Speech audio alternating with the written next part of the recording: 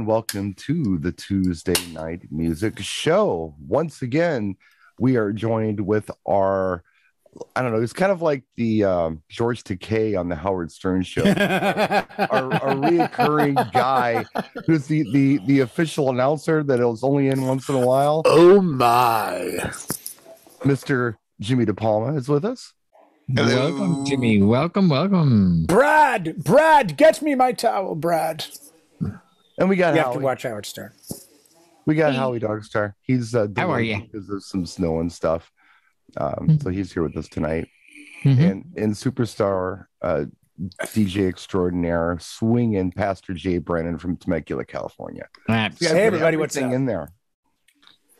Like I didn't mix, I put it all in there in one thing. I know. That's rather impressive.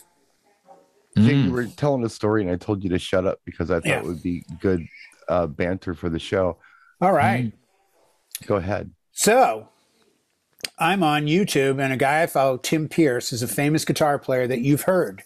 Even if you don't know the name, if you look up Tim Pierce, Pierce, his Wikipedia, he's played for everyone on everything. He was Rick Springfield's touring guitar player and played on both albums, the first two. Right, the Omar Hakim of guitar playing. Yeah, he's on Iris from the Goo Goo Dolls. Crowded House, their big number one hit. He plays guitar on that. Like, he's a studio guitar extraordinaire. I saw him on Hired Gun on the documentary. Yeah, he's famous guy in the guitar world and super cool. And I've met him at Gearfest. He's super nice. But he did a 57-second video, and the caption title of the video is the best key change ever in music. So I'm like, guitar playing. Right. Well, in song, like the whole song shifts keys. Yeah. So I said, I'm interested. I want to see what this is. So I click on it and I'm like, oh, this sounds amazing. I know this song. Couldn't think of the artist, couldn't think of the title. It's going B major to G major. He does the breakdown and then he puts up the title of the song, and it's Scritti Politti, Perfect Way. Yes. And I'm like, and Jimmy had requested it from me a long time ago, and I didn't have it then. And it was one of those like, oh man, Scritti Politti, they're kind of like Oingo Boingo. I can't remember. And then when I heard it today, it brought me back to, no, this is somebody else. This is New Order. This is Yeah. You know what I mean? Pure Energy, Information Society. They had that, and over in the UK, the other hit they had was called Would Be's.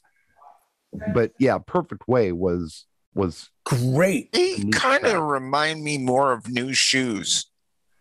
Well, the New Shoes is a weirdo one because, and I don't want to get too off band or song. No, their sound. Oh, band. Because I'm thinking he meant New Shoes by Pablo Nutelli. No. New Shoes. That's a great song. And friendly, and you know what I mean? Well, the band New Shoes, the song I Can't Wait didn't do much. Right. But it went over to Europe, and this Dutch remixer remixed the track, and it became a club hit, and oddly enough, a U.S. urban radio staple.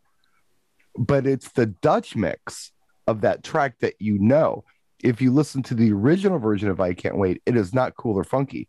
But the Dutch mix is what made it so cool. Does it have the stutters in it on the original versus the remix? No. I can't wait. Is this going to be another one of those videos that I have to pause and buy and pause? Probably not. If you own New Shoes I Can't Wait, then you have the Dutch mix. Yeah, probably. One of those things. I have it. I found it on a crate dig years ago, and I grabbed it and I listened. Like, this sounds terrible. Yeah. And I researched. It's like, oh, wait a minute. I need the Dutch mix. So then I got the Dutch mix later, but I do have the original as well, which is very lackluster. The Dutch mix, I don't think, came out until maybe a year later. It worked its way back to the States and became the hit it was. Remixed by? I don't remember the producer. I do. Cameron Paul, oddly enough. Cameron Paul. Oh, we're back to Cameron Paul. All right. So did they pass 3 in a row? Did they pass the Dutchie on the left-hand side? You'll have to ask the Dutch. They're always passing something over there. I've been to Amsterdam. I know that you got my play on words. So this is the Perfect Way 12-inch. I just pulled it up because Jay had mentioned it before the show. Yeah. I told him to shut up. So let's Sounds save some of this amazing good stuff for the show. Yeah. Yeah. Sounds amazing. I totally forgot about it. It's one of those like and it may not happen to everyone, but boy, I bet you once or twice a month I'll hear a song, know the song, can't name the song, can't name the artist, and then when I Shazam it, I'm immediately thrown back to that time. Like the Scritti Politti track, The Perfect Way. I was like, oh my God, I'm like suddenly back in the 80s. The like, bridges on that track are just insane. So gorgeous. College radio for me. I was DJing a Saturday morning with a friend of mine, and she's now a big radio person, but we both started out in college radio, and that was like one of the tracks I know we used to play on a regular basis. Well, living in the Midwest here, I mean, just above Chicago, I mean, that song to me never appeared in a John Hughes film, but it seems like it should have. Oh my God. Oh, yeah. Perfect. It's just, it was always like fall or winter in every John Hughes film. And when you're driving through Chicago, that's the kind of stuff you heard on B96 during the day. So I mean, I can see that with Thompson. I can tell you that I was in 8th grade when it came out, and I'd have to do the math on 85 maybe is when we got it here. That's what it sounds like. Yeah. So amazing track. Oh, great track. And such. Well, and I'm only going to bring it up because it reminded me of the same vibe. Is that Michael W. Smith or Michael W. Smith? Michael S. Smith. W. Smith. Yeah. Michael W. Smith, who I know you don't care for, but when I heard that track, I had that same epiphany of like, okay, I don't think I know this song, but I know it sounds familiar. You go through those periods where you get me. That's the beauty of Shazam. I think outside of text and phone calls and my camera, Shazam's probably the most used app on my phone because I'm constantly. It's a really cool tool. I've never used it, but I've heard nice things. It'd be great if you knew more music like Brian and I. Well, that's why we're here. That's why we're here. That's why we're soaking it in, as you said on the last show. We're soaking it in. No, but see the difference. You appreciated that. No, totally. But like with Brian and your music, which is deeper diving, a lot of times Shazam will pick up good music, which then you can play back and listen and have at weddings and different events. Your stuff goes deep, where it's like, you don't get to Shazam it because you don't get to hear it very often. Well, you know what I'm saying? Yeah, I mean, what I think about, and we talked about it. I don't know if it was on air last night or we talked about it after the show, but a lot of the music that was coming out in the early to mid 80s, I feel like got overshadowed by Michael Jackson. Yeah. And, tell that time, Brian. You did that app off air. That was off air, yeah. And Madonna. And Madonna too. And the Madonna thing was off air. Yeah. It was 80s were monstrous for like huge artists. Right. And it overshadowed a lot of stuff like this. That's amazing. Even bands like Tears for Fears didn't get the attention they should have gotten because of our mega artists. Well, like I just mentioned When in Rome, The Promise. Yes. That was a great song. Yeah. But that was an unusual time when you could have something like a dance track like that or something obscure or a metal band, in the top 10. There'd be like 3 or 4 different genres in the top 10. There was no real pattern. There was no pattern at all. Yeah. Not like today. That's kind of Today is 5 Drake songs in the top 10 and then Post Malone featuring, and it's very hip-hoppy urban in the top 100. Back in the 80s, like you say, Howie, you'd have Michael Jackson followed by Def Leppard, followed by Journey, followed by Lionel Richie, followed by the Police, followed by Randy. Every genre was represented within the top 5 usually. Right. Now, because of the way music is done with streaming, you get 3 Drake songs that nobody knows but his audience in the top 5. So it's not that he's not getting plays. It's that he's getting the same streaming from his fan base over and over and over again, which is clicking the placement on the chart.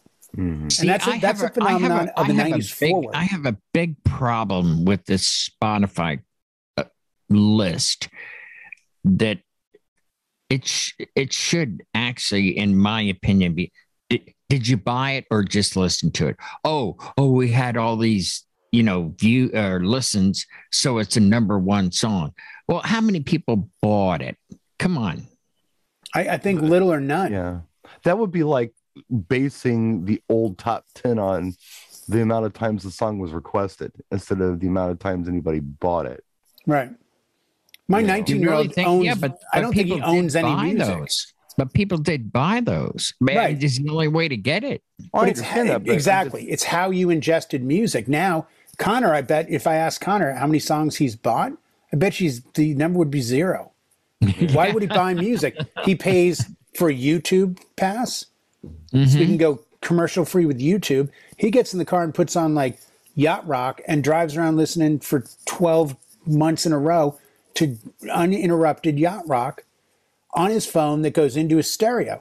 How am I going to explain commercials? No matter what platform, you get to make your own playlist too if you pay for the premium.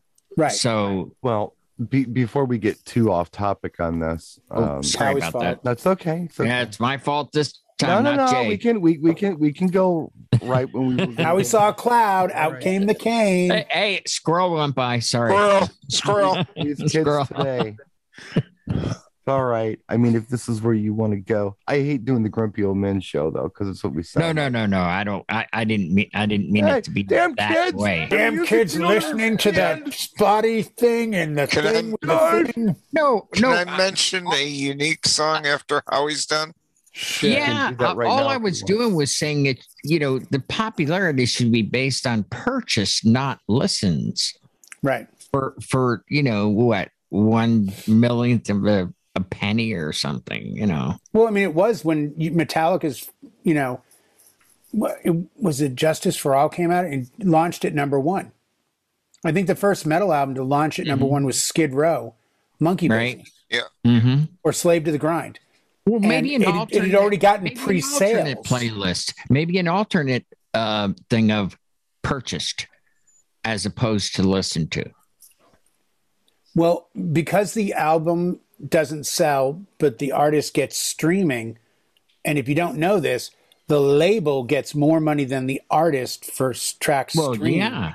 Because they went after digital rights. So the labels don't care. If you bought it, they're getting paid on both sides of the fence. Have the labels ever cared about their artists? Never. No. Someone had a new contract for an artist with Universal Music, I think. And in the contract, it actually said, on this planet or any other, as one of the clauses, just in case we go to really the moon into the future here, and they build like a little UFO 1999 space thing on the moon, and they decide to whip out a Walkman. We get a royalty check. Let me bring it around to something else. I'm sorry, Brian. No, it's okay. I mean, I'm kind of going on this, but I want to kind of focus our anger tonight. Our old man. What does focus mean? I'm not angry. I'm just suggesting an alternative. I know. But what does focus mean? I don't know that word.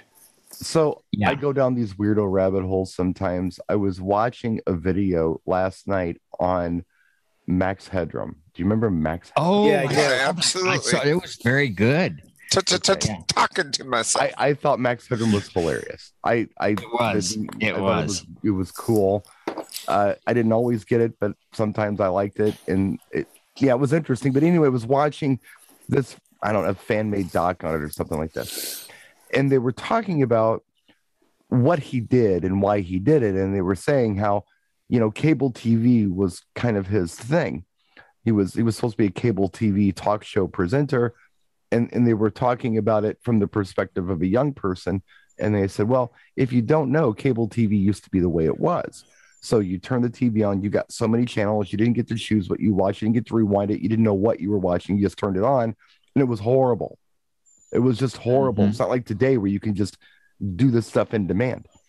I'm thinking to myself, oh man, these people have missed the point. Because for me, I'll just tell you right now, I don't watch TV upstairs until Blanca goes to bed because she doesn't watch stuff that I want to watch. So when she goes to bed, I'll go upstairs and I'll turn the TV on. Now, if I go to a channel and watch something, I might jump into something in progress. Well, what's this? We'll check it out and I'll watch it. But if I have to make a decision to choose a streaming service and to watch something specific on the streaming service, I'll spend 2 hours trying to find something. Yeah. Where it was, for me anyway, I think I really appreciate someone else doing my programming and just presenting me with things. Lazy braining. I want to be lazy brain. Well, that's what DJs do. May no, I it's not lazy brain, it's the opposite. Yeah. It's just getting turned on to something you wouldn't normally check out. Right. That Can I ask a personal question? That's what DJs do. Does Blanca watch the Hallmark and that's why you won't go up? Blanca actually only watches action films.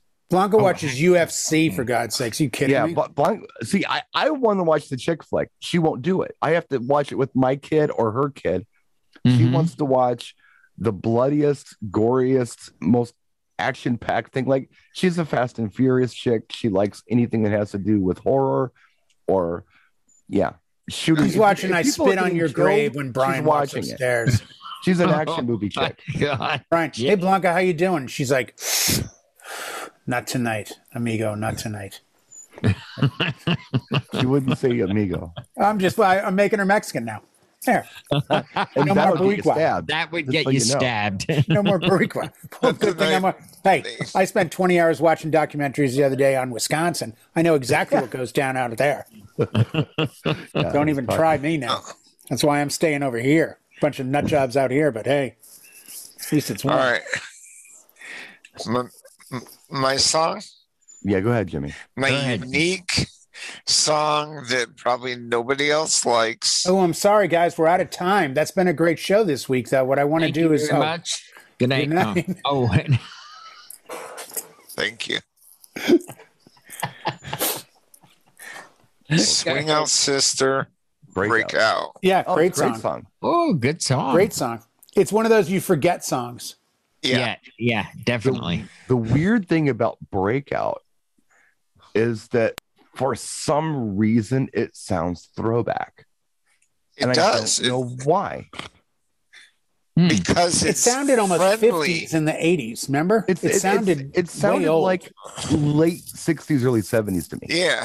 Yeah. Mm-hmm. The way the vocals were arranged. But obviously it was all like heavy synth based. Right. Mm-hmm. But it's like what is it, Matthew?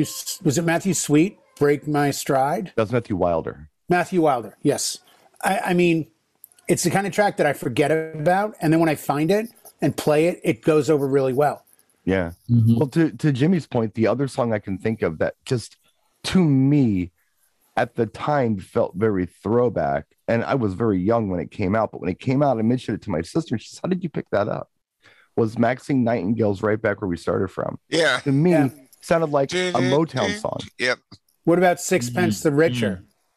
What, Kiss Me? I always thought that was in the same lines with Swing Out Sister. That to me was in that same sort of, sounded like they came from the same period. I didn't catch that. But the harmonies that they were doing on that track. Yeah, it was bigger. In the bridge. Right. Felt very throwback to me. I don't know why. But it just didn't sound like everything around it. If anything, it could have been 40s. Mm-hmm. It could fit. It's like a modern version of a 40s crooner tune.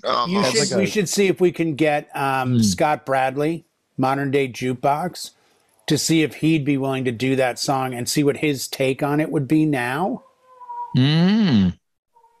Maybe a Haley Reinhart singing with that voice of hers.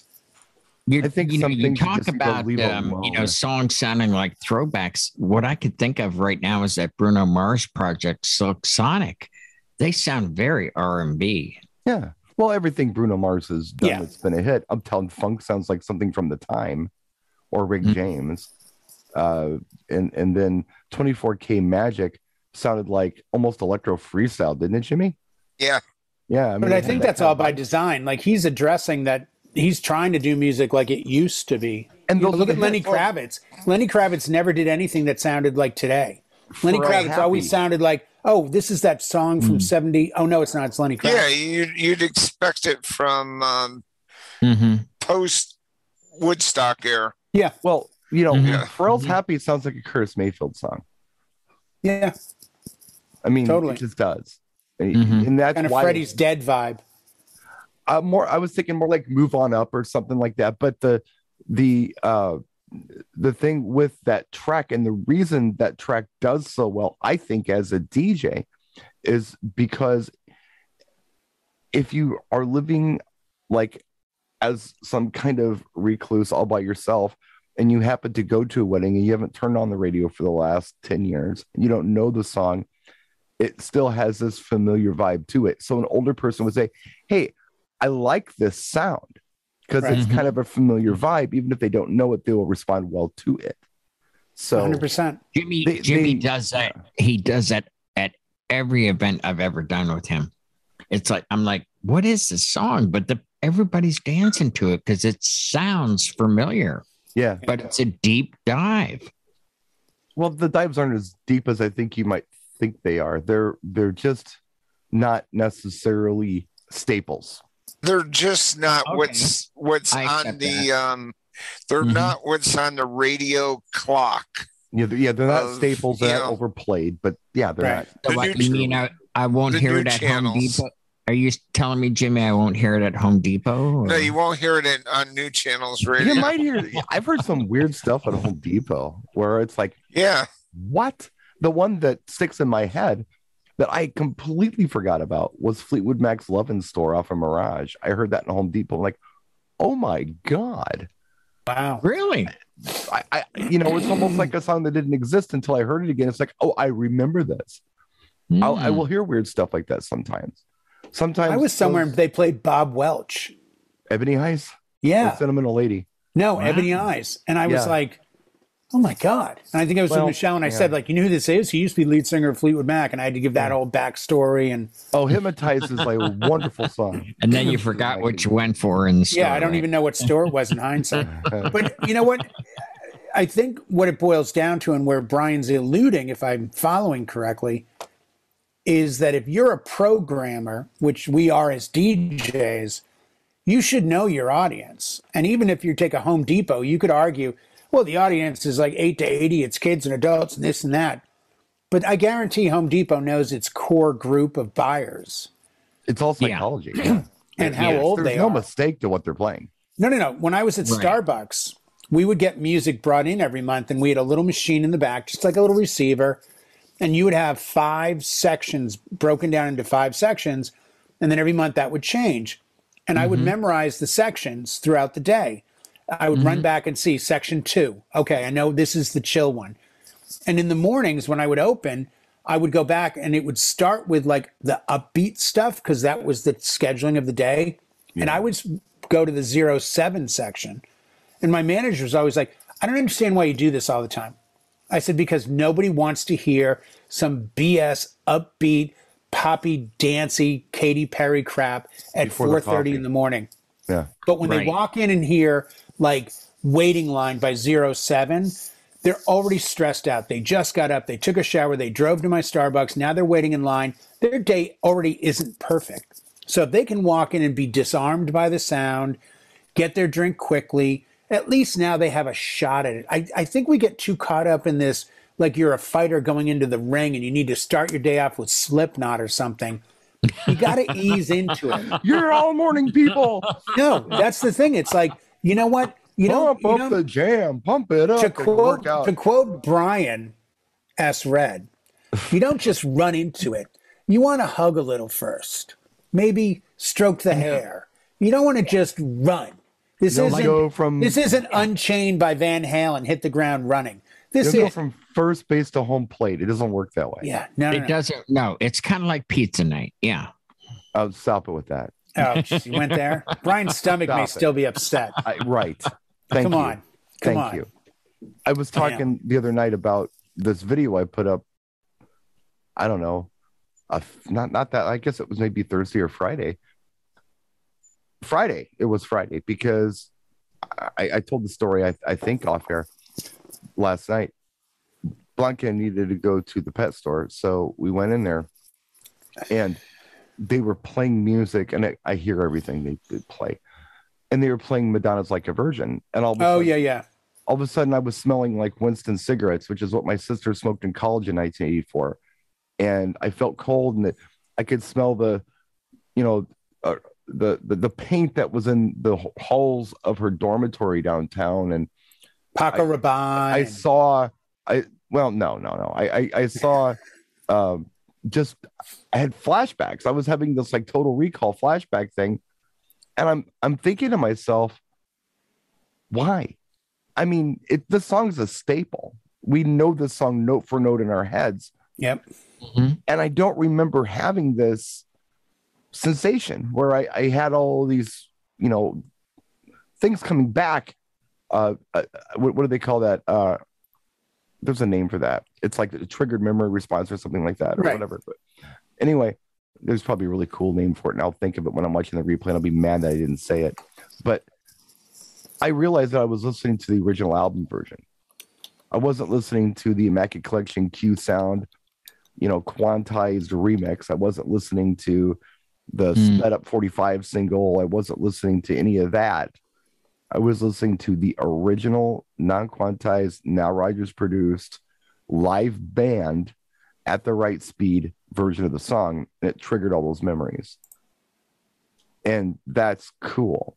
Those are the kind of things that I need to think about when I'm DJing. And I do that. Like Madonna, for instance, there are so many remixes of Holiday.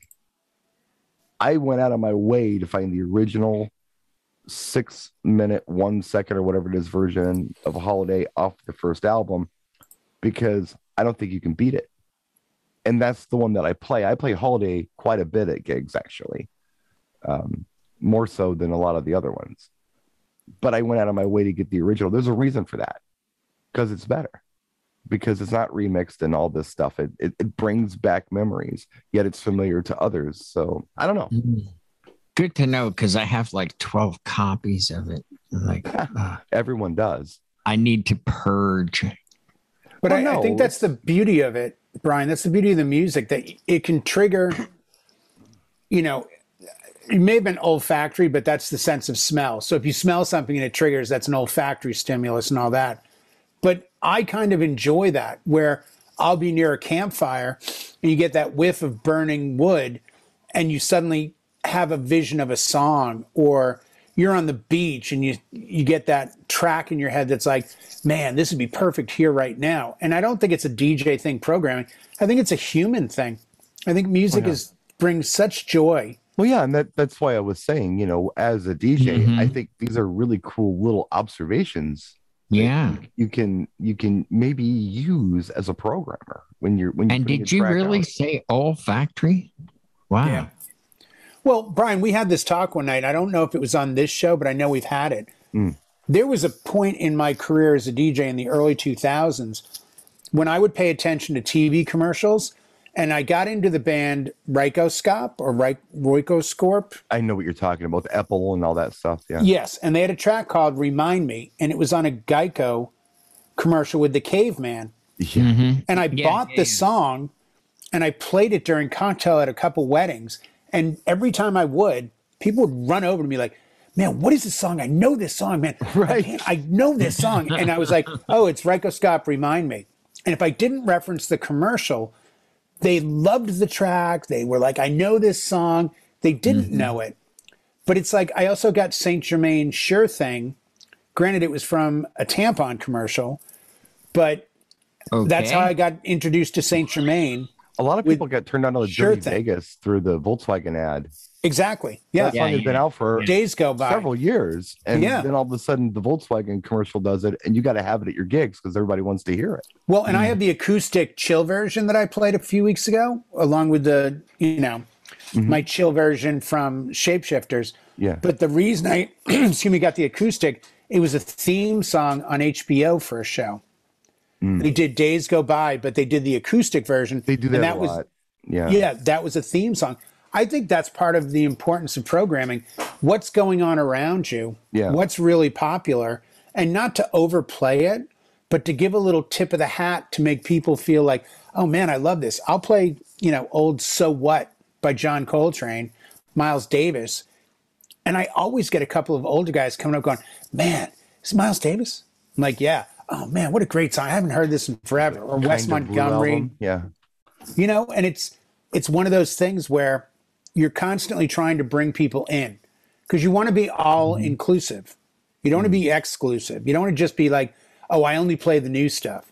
You want everyone to feel like they're part of the party. It's a fine line, I think. Culture is very, very powerful. Like people hear these commercials or hear a snippet on a TV show, and then it's, I can remember watching a series, and am I the only sour cherry on the fruit stand? And I had to Shazam it. And I Shazammed it, and then I went on YouTube, and it had like 70,000 views. But after the TV show, it had 1.5 million views. Well, I think we kind of have the same phenomenon now with TikTok a bit. And I think that the maybe it, and this is just a random thought, perhaps instead of trying to play the entirety of Fleetwood Mac Dreams in front of children for a school dance, maybe the place to put that is during a cocktail set. So you're not really trying to, because they only want a little section that they know it from the TikTok video. But why not do the whole thing? There are so many times that I watch. Yeah, during cocktails, sure. Yeah. There's so many times that I watch these reaction videos. Yeah. There's several people that I watch, and I try to get the ones that, I really feel are genuine. And I know they are because they're talking me through their take on it. And there's a couple that does these now that I really like, Brad and Lex. Lex always gets it. She's really sharp.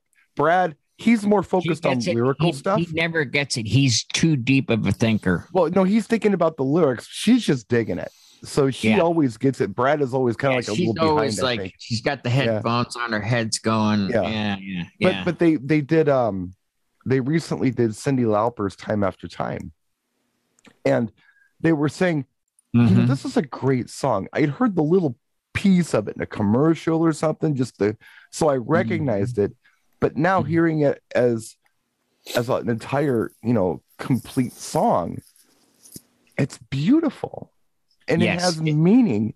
And we didn't get that from the snippet. So we thought we knew it, but we didn't. So this is really cool that we got to experience it. That part warmed my heart when I watched that reaction where she was like, this means something now. It's beautiful. It's those kind of observations that are fun. I'm going to lose my audience on this one. I've tried, like you turned me on to those. And I'm like, I got to watch these. And I watched a few, and some of them were very moving where they would hear something really beautiful by like Jeff Beck or whatever. And they really reacted the way I thought they should. But for the most part, I'm just like, I don't understand how you've never heard this song. Like, I get so stuck on that. You've never heard. Like you've never heard the Commodore's Brick House. Jay, it's like anything else. Some of it is complete BS. Some of it you can look at. It's not genuine, and I dismiss them. But there are others that there are some that I've actually spoke to because they do live streams, and I go in, and I'll actually throw recommendations at them, because I kind of know where they're at. But I'm thinking to myself, a lot of these kids are Stevie's age. Now, Stevie they're young. Weird because Stevie had me as a dad. So she knows all kinds of stuff. But most of these kids didn't. A lot of these kids, they had parents who were just into the new hip hop. So they just did that. So they're now hearing these things for the first time. And I think Jimmy will probably understand where I'm coming from on this. I was a little shocked that you had a hard time with Scritti Politti Perfect Way. That's a lexicon song for me. So it's a great song. Perspective. It's all perspective, though. The perspective is that I knew it, not know it, but did not know the name of it, and was like, it just isn't on the list. And the list is the one up here that's like, but again, we could sit here from now till hell freezes over, and I could be like, you're not getting Rory Gallagher photo finish? This is blasphemous. How are you not? Like, we all went down a little bit different roads. So where I was on the fringe of it, there was other areas where I was deep diving where, and that's the beauty of this show as well as discussions. You get to have that. No, dude, I've never heard of this song, never heard of this band. Oh my God, then you should try this.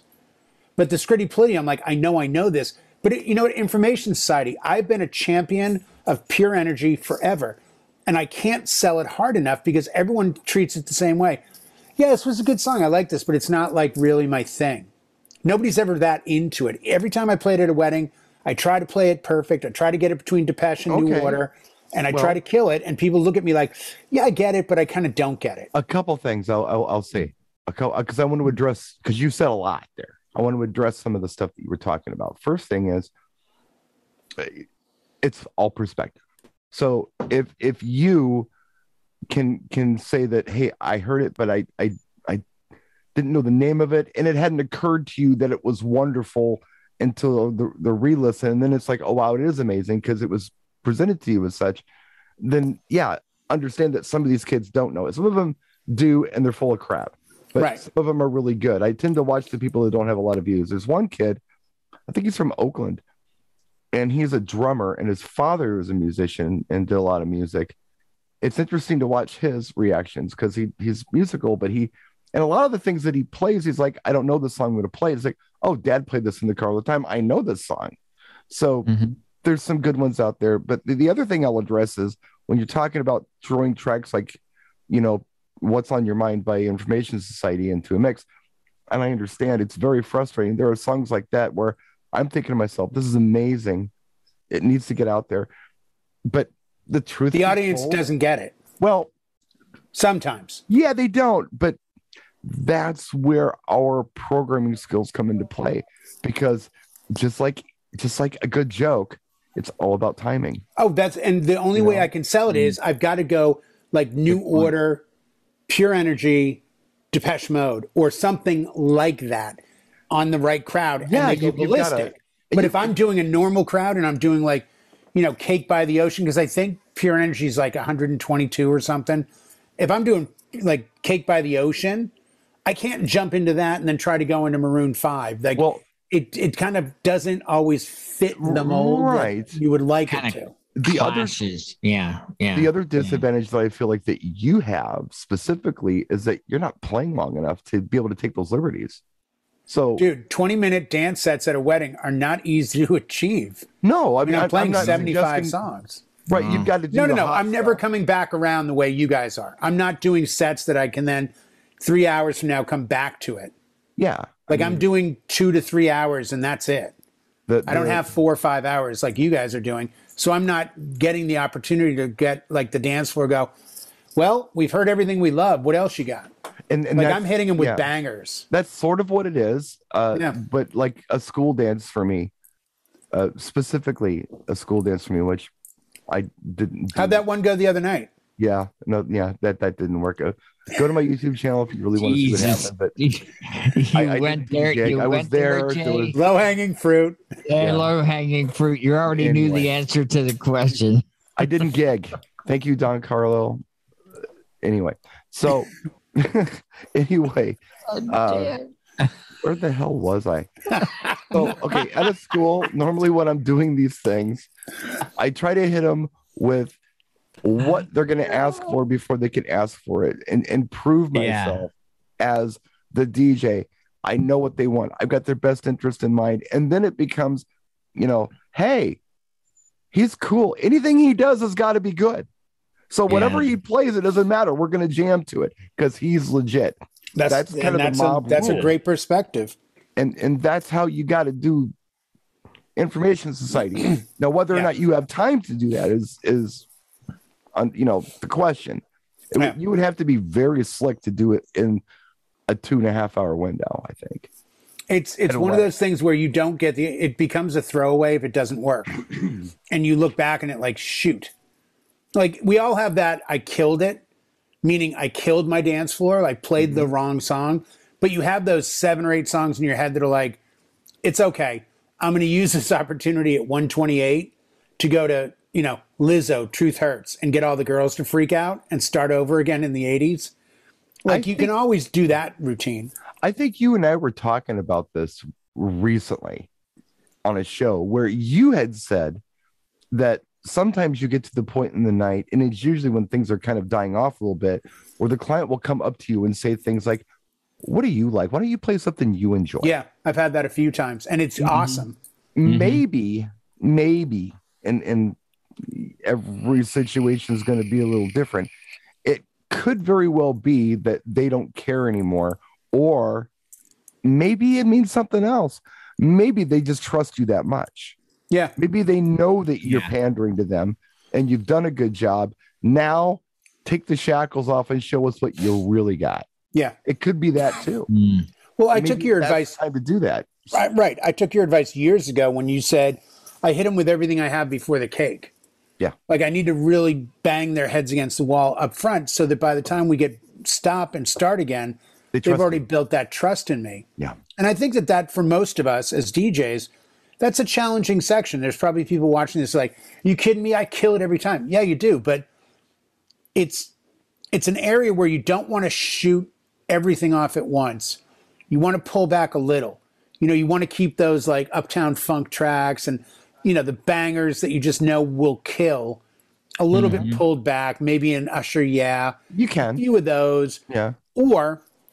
But, I think to become a better DJ, sometimes you have to go without a net. You have to take those bangers and either don't play them or go nuts. I mean, and every time I've done weddings where after the 5th wedding in a row in 2 weeks, you say to yourself, man, I'm looking over my playlists in the history and I'm kind of regurgitating a lot of stuff, but it's different groups. Yeah. You know what? Let me take this song out of the mix. And instead, let me put, I put Earth, Wind, and Fire September back in play last year. It had been out of my play for probably 3 or 4 years. Now you say, but that's a huge song.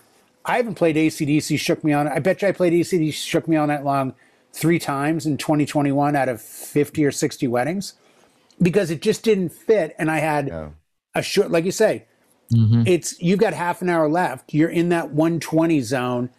And you have so many options, and you don't want to, you don't want to blow it. And I'll try to change it up by going to a Fisher, losing it, and just test the crowd. And when they go ballistic, I put a video up of a wedding I did a while ago, and a guy said, "I've never played Queen. Don't Stop Me Now." And I'm like, oh, let me tell you, if you have a theater group, a geeky group, a science fiction group, trust me on this. Play that at the end of the night. And if it kills, give yourself 5 minutes. If it kills the way it will, follow it with either Mr. Brightside or Shut Up and Dance and watch the magic happen. Because then when you end, they're so happy for you. I got to go back a segue or two. Okay. I got to do it. Okay, you got to do it. Don't forget it and go back when he's done. So when he's done. Well, I get that. Yeah. And now definitely. I had a great response to something you said, and it's like the other night when this happened, something completely different. Like, crap, what was I going to say? I had something good, like profound and good to say, and gone. Well, then, can I say my thing? Say your thing. I'm so nervous. Friday, I have to DJ for 90 minutes. I just don't know. I don't think I have enough bangers. Of course, I'm being facetious, but I know that it's the Olympics and I have to play Party in the USA. I know I have to play that. I know that I have to play that. I remember what I was going to say now. Oh, good. See, I helped you out there by a little quick segue. So at the risk of sounding like you're only as good as your last gig. PK Downing, Judas Priest. At the risk of saying or sounding like a broken record. I got to go back to that thing that I learned from Louis C.K., the disgraced comedian, which is dumb. But like the second you say his name, my head goes right to that image. Right. So, dude, really? Yeah, that's a shame. Because he did have some good stuff. there was a George Carlin tribute, and this is where I heard this. Mhm. They had it at I don't know, the gala or whatever, and his daughter was there, and he gave the talk, and he did it off the hat, and it was really cool. He was saying how he'd been a comedian in Boston for many years, and that's a comedy town, and A very big comedy town. he had he found himself 10 years later doing comedy at a Chinese restaurant. It's like, well, why would you want to do comedy at a Chinese restaurant? They just hired me to do it. I would do it. And nobody really wanted to hear what I had to say, but it was a gig and I did it. And, I got in my car and I'm thinking to myself, you know what? You've been doing the same crappy act for 10 years. Maybe it's time to hang it up. You're at a Chinese restaurant. You're not going anywhere. So I said, I got my car to go home and I popped the CD in that was a George Carlin, how to hone your skills as a comedian thing. Whoa. And something that Carlin talked about that Louis C.K. adopted into what he did was, it's like, how when you have this big joke, like the really funny joke, you save it until the end. Like that's your big finish, right? Is your big joke, your strongest material. You save it till the end. So when you walk off stage, they're cheering. Change it up. Take your best material and do it first, because that forces you by like survival instinct to up your game. Mm-hmm. He said, I started doing that. Mm-hmm. It changed my life. Yeah, Because, it's like, should I jump off the cliff or not? No, I was terrified because I just blown my best bit, but somehow I had to finish my set. Yeah. And I had to up it. So I did. And it forced me to do it. I heard that. And as soon as I heard that, I'd never done it before, but I started blowing my best material immediately. I would take the best songs and the best sets and play them right away. Yeah. That's where I got the idea for the school. Hit them hard. Hit them hard right now. They'll trust you now. And what was a pleasant surprise was I could go anywhere I wanted to go. I thought it was going to force me to pull something out that was better. No, it was easier because it gave me liberties I didn't have before. If I'd have played some BS for the first 2.5 hours and, saved the last hour and a half as the bangers, they'd have been mad at me for 2.5 hours. But I didn't have that sensation. I had them incredibly happy and enthusiastic and surprised that I hit them right away with the good stuff. And then, you do like a half hour or 40 minutes of that. I'm like, oh my God, this guy's amazing. What's next? And then you can do weird stuff. You develop 30-year-old tracks. You develop trust with them. Look at restaurants. You can't make your appetizer okay and your dessert amazing. Like you have to make every course stand on its own ground and be amazing. And like they don't have that luxury of, well, I'll slow up. I think I've told this story real quick. Probably, 17 years ago, 18 years ago, IKEA had a party for 300 people and they hired a band. And I had the DJ there and I DJ'd at a different venue. And it was Naked Eyes. Right. And they started with 400 people in the room. And Naked Eyes came out, got introduced by the GM who's friends with the singer. And my DJ said by the time they played Always Something There to Remind Me, there was maybe 30 people. Right. Because they absolutely, adamantly were not doing their bangers till the end of the night and they lost the room. If they had walked on stage and played Always Something There, the entire crowd would have lost Promises or something that people knew. Fortune and Fame. Yeah, but I mean, if you just hit them, and we see this all the time, not as much now with COVID, but I would go see bands that I really liked and they'd have like that huge, huge track. When I saw Autograph, they did turn up the radio like early in the night. Even I was like, yeah, they opened. I don't know another song by these guys. Why are they blowing this one off on song 5? They may have opened for Rat. I think they opened for Rat. I saw them headline actually. Oh, did you? Yeah, at a small club. Right after that, it came out. It was like early 1984. Yeah, early October of '84. I saw that. So it hadn't been out for very long. No. They were opening for Rat. but it's one of those things where I totally agree with you. And I think it's a good challenge for DJs, especially to say, I've got a format of the night that I know I'm going to go through. Mm-hmm. Let me switch gears. Let me open with this. But it harkens back a little bit to the days of, what's your first song after this first dance? I always play Celebration. You do? Okay, that's what I'll play. And I'm like, where do I go from Celebration? I can only go down. I can't keep going up because it's old people. After Celebration, you do We Are Family. Well, no, but that's the thing. You end up sticking. You either stay there or you go way down. So I was just like, let me try starting. And I'm the first to admit it's worked for 20 years, but I have a pattern of starting low and building that ladder of BPMs and trying to mix it up. Right. But switch it up a little bit. But I think for this year, I might just come in and pull out both barrels and be like, here you go, kids. Boom. Starting with Uptown Funk. Forget let the crowd go, whoa. My challenge to you is forget about the whole BPM thing and just do what feels right. If that happens to be something that works out really well BPM wise with what you are in right now, go ahead. Make your next track work with it, but don't make that be the main deciding factor on what next track is, because it may or may not be the best choice for what's in front of you. You know, sometimes it is. I mean, you know, sometimes you do like a half hour. This is amazing. I do anyway, where I'm just mixing it up and I'm coming in the right places and coming out of the right places, and the keys are working and the beats are working and all the other sounds are harmonically working together, and I'm building this amazing thing. Right. And then I'll just do something wacky.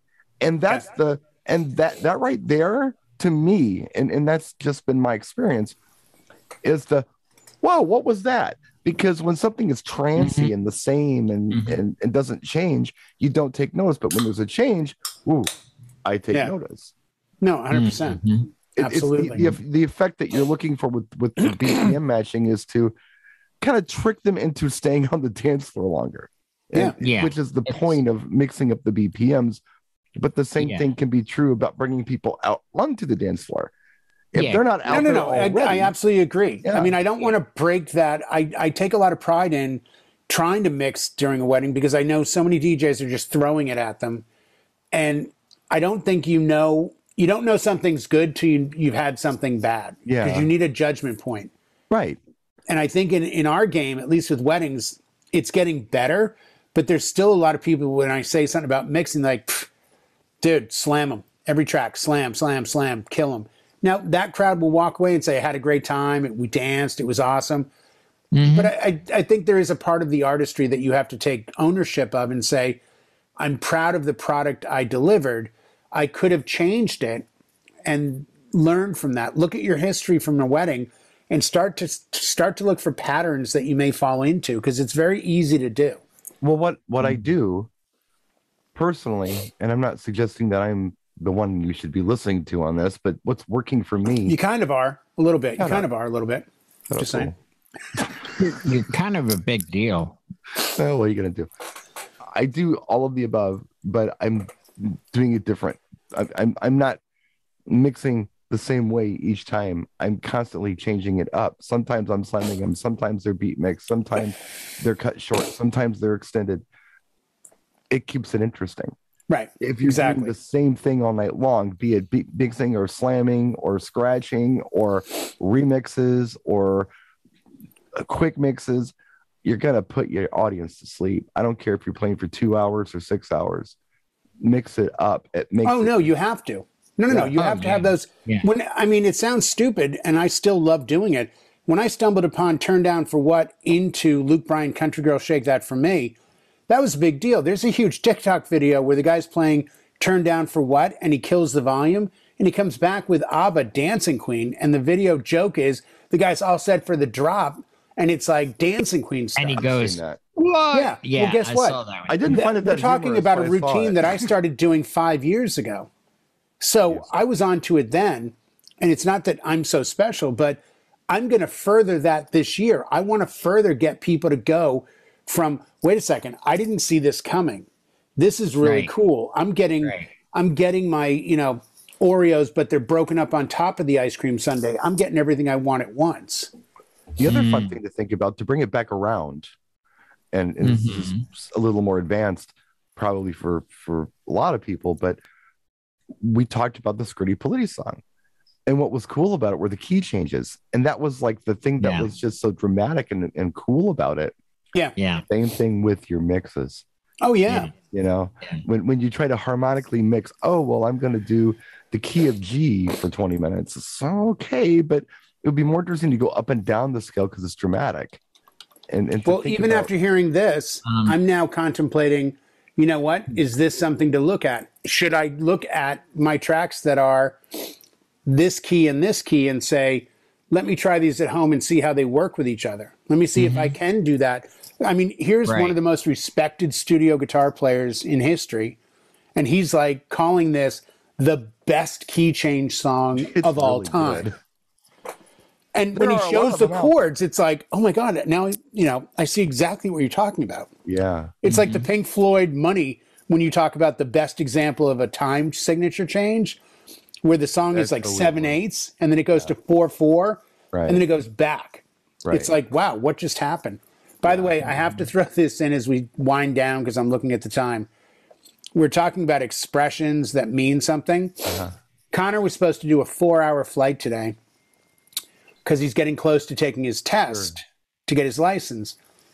And he calls me and he goes, yeah, I didn't go up because he bought new headphones, noise canceling flight headphones that were megabucks, but so worth it because it's so loud in the plane. Yeah. And I go, hey, I thought you were flying for 4 hours. So he goes, you know what? It was kind of windy and it was a little overcast. And I said, so whose call was that? Yours or the flight instructor? And he goes, flight instructor said, hey, you got a kind of tough tailwind today. And it's getting more overcast. You're going to be 100 miles away. It's up to you, though. If you want to fly, we'll let you fly. He goes, but just remember one thing. And Connor goes, what's that? He goes, I would much rather think of flying on the ground than think of being on the ground while I'm flying. Yeah. And Connor goes, I think I'll skip today. And he told me that. I was like, that's a t-shirt. Gold nugget there. That's a gold But he looks at him and he just goes, you can go up if you want, but I'm just saying, I'd much rather be thinking of flying on the ground than be thinking of on the ground while I'm flying. So right. But as far as expressions, I was like, okay, that's mine for the day. It's good. It's not bad. Yeah. I was thinking about what you had said about, you know, taking certain songs and trying them at home to see what works. I can tell you from experience that some of the best things that I've come up with have been last minute, on the fly. Oh no, what do I do? Hey, you know what? Let's try this kind of stuff on the gig. Yeah. Right there live. Just stuff. Oh no, that's under pressure is when the talent comes out, I think. It does. Yeah, I refuse to buy that sticker from a certain person that has the Camelot wheel that I could put on my laptop. So I make sure I follow the Camelot wheel. Well, I mean, it's an added bonus if you have an idea that I know these two will work from a harmonic standpoint. I don't think you should follow it like a wheel, though. I don't think I need that sticker on my laptop. I was just going to say that all I'm saying. It's kind of like the old music. We have the thing that we would call, you know, lucky accidents, or, you know, this things that weren't supposed to happen, but they did, and they were cool. They weren't supposed to work together. It wasn't supposed to go that way, but damn it if it wasn't just a lucky, just a very happy accident. Peanut butter and chocolate. We haven't let Jimmy say a word for about a half hour. I was going to say, is Jimmy's with it? He doze off? No, we reached out to him a few times. I think maybe his mic's out or something, or okay. He, you know, or his, you know, something else happened. That's all right. He's here anyway. Yeah. Excellent. Should we put a fork in it? Jimmy, I think we're done. You're always welcome here. We love you, brother. I think we're good. Yes. Yeah, we're good. All right, kids. We'll see you next week. Bring Jimmy back, and we'll talk more nonsense with you. Thanks for watching.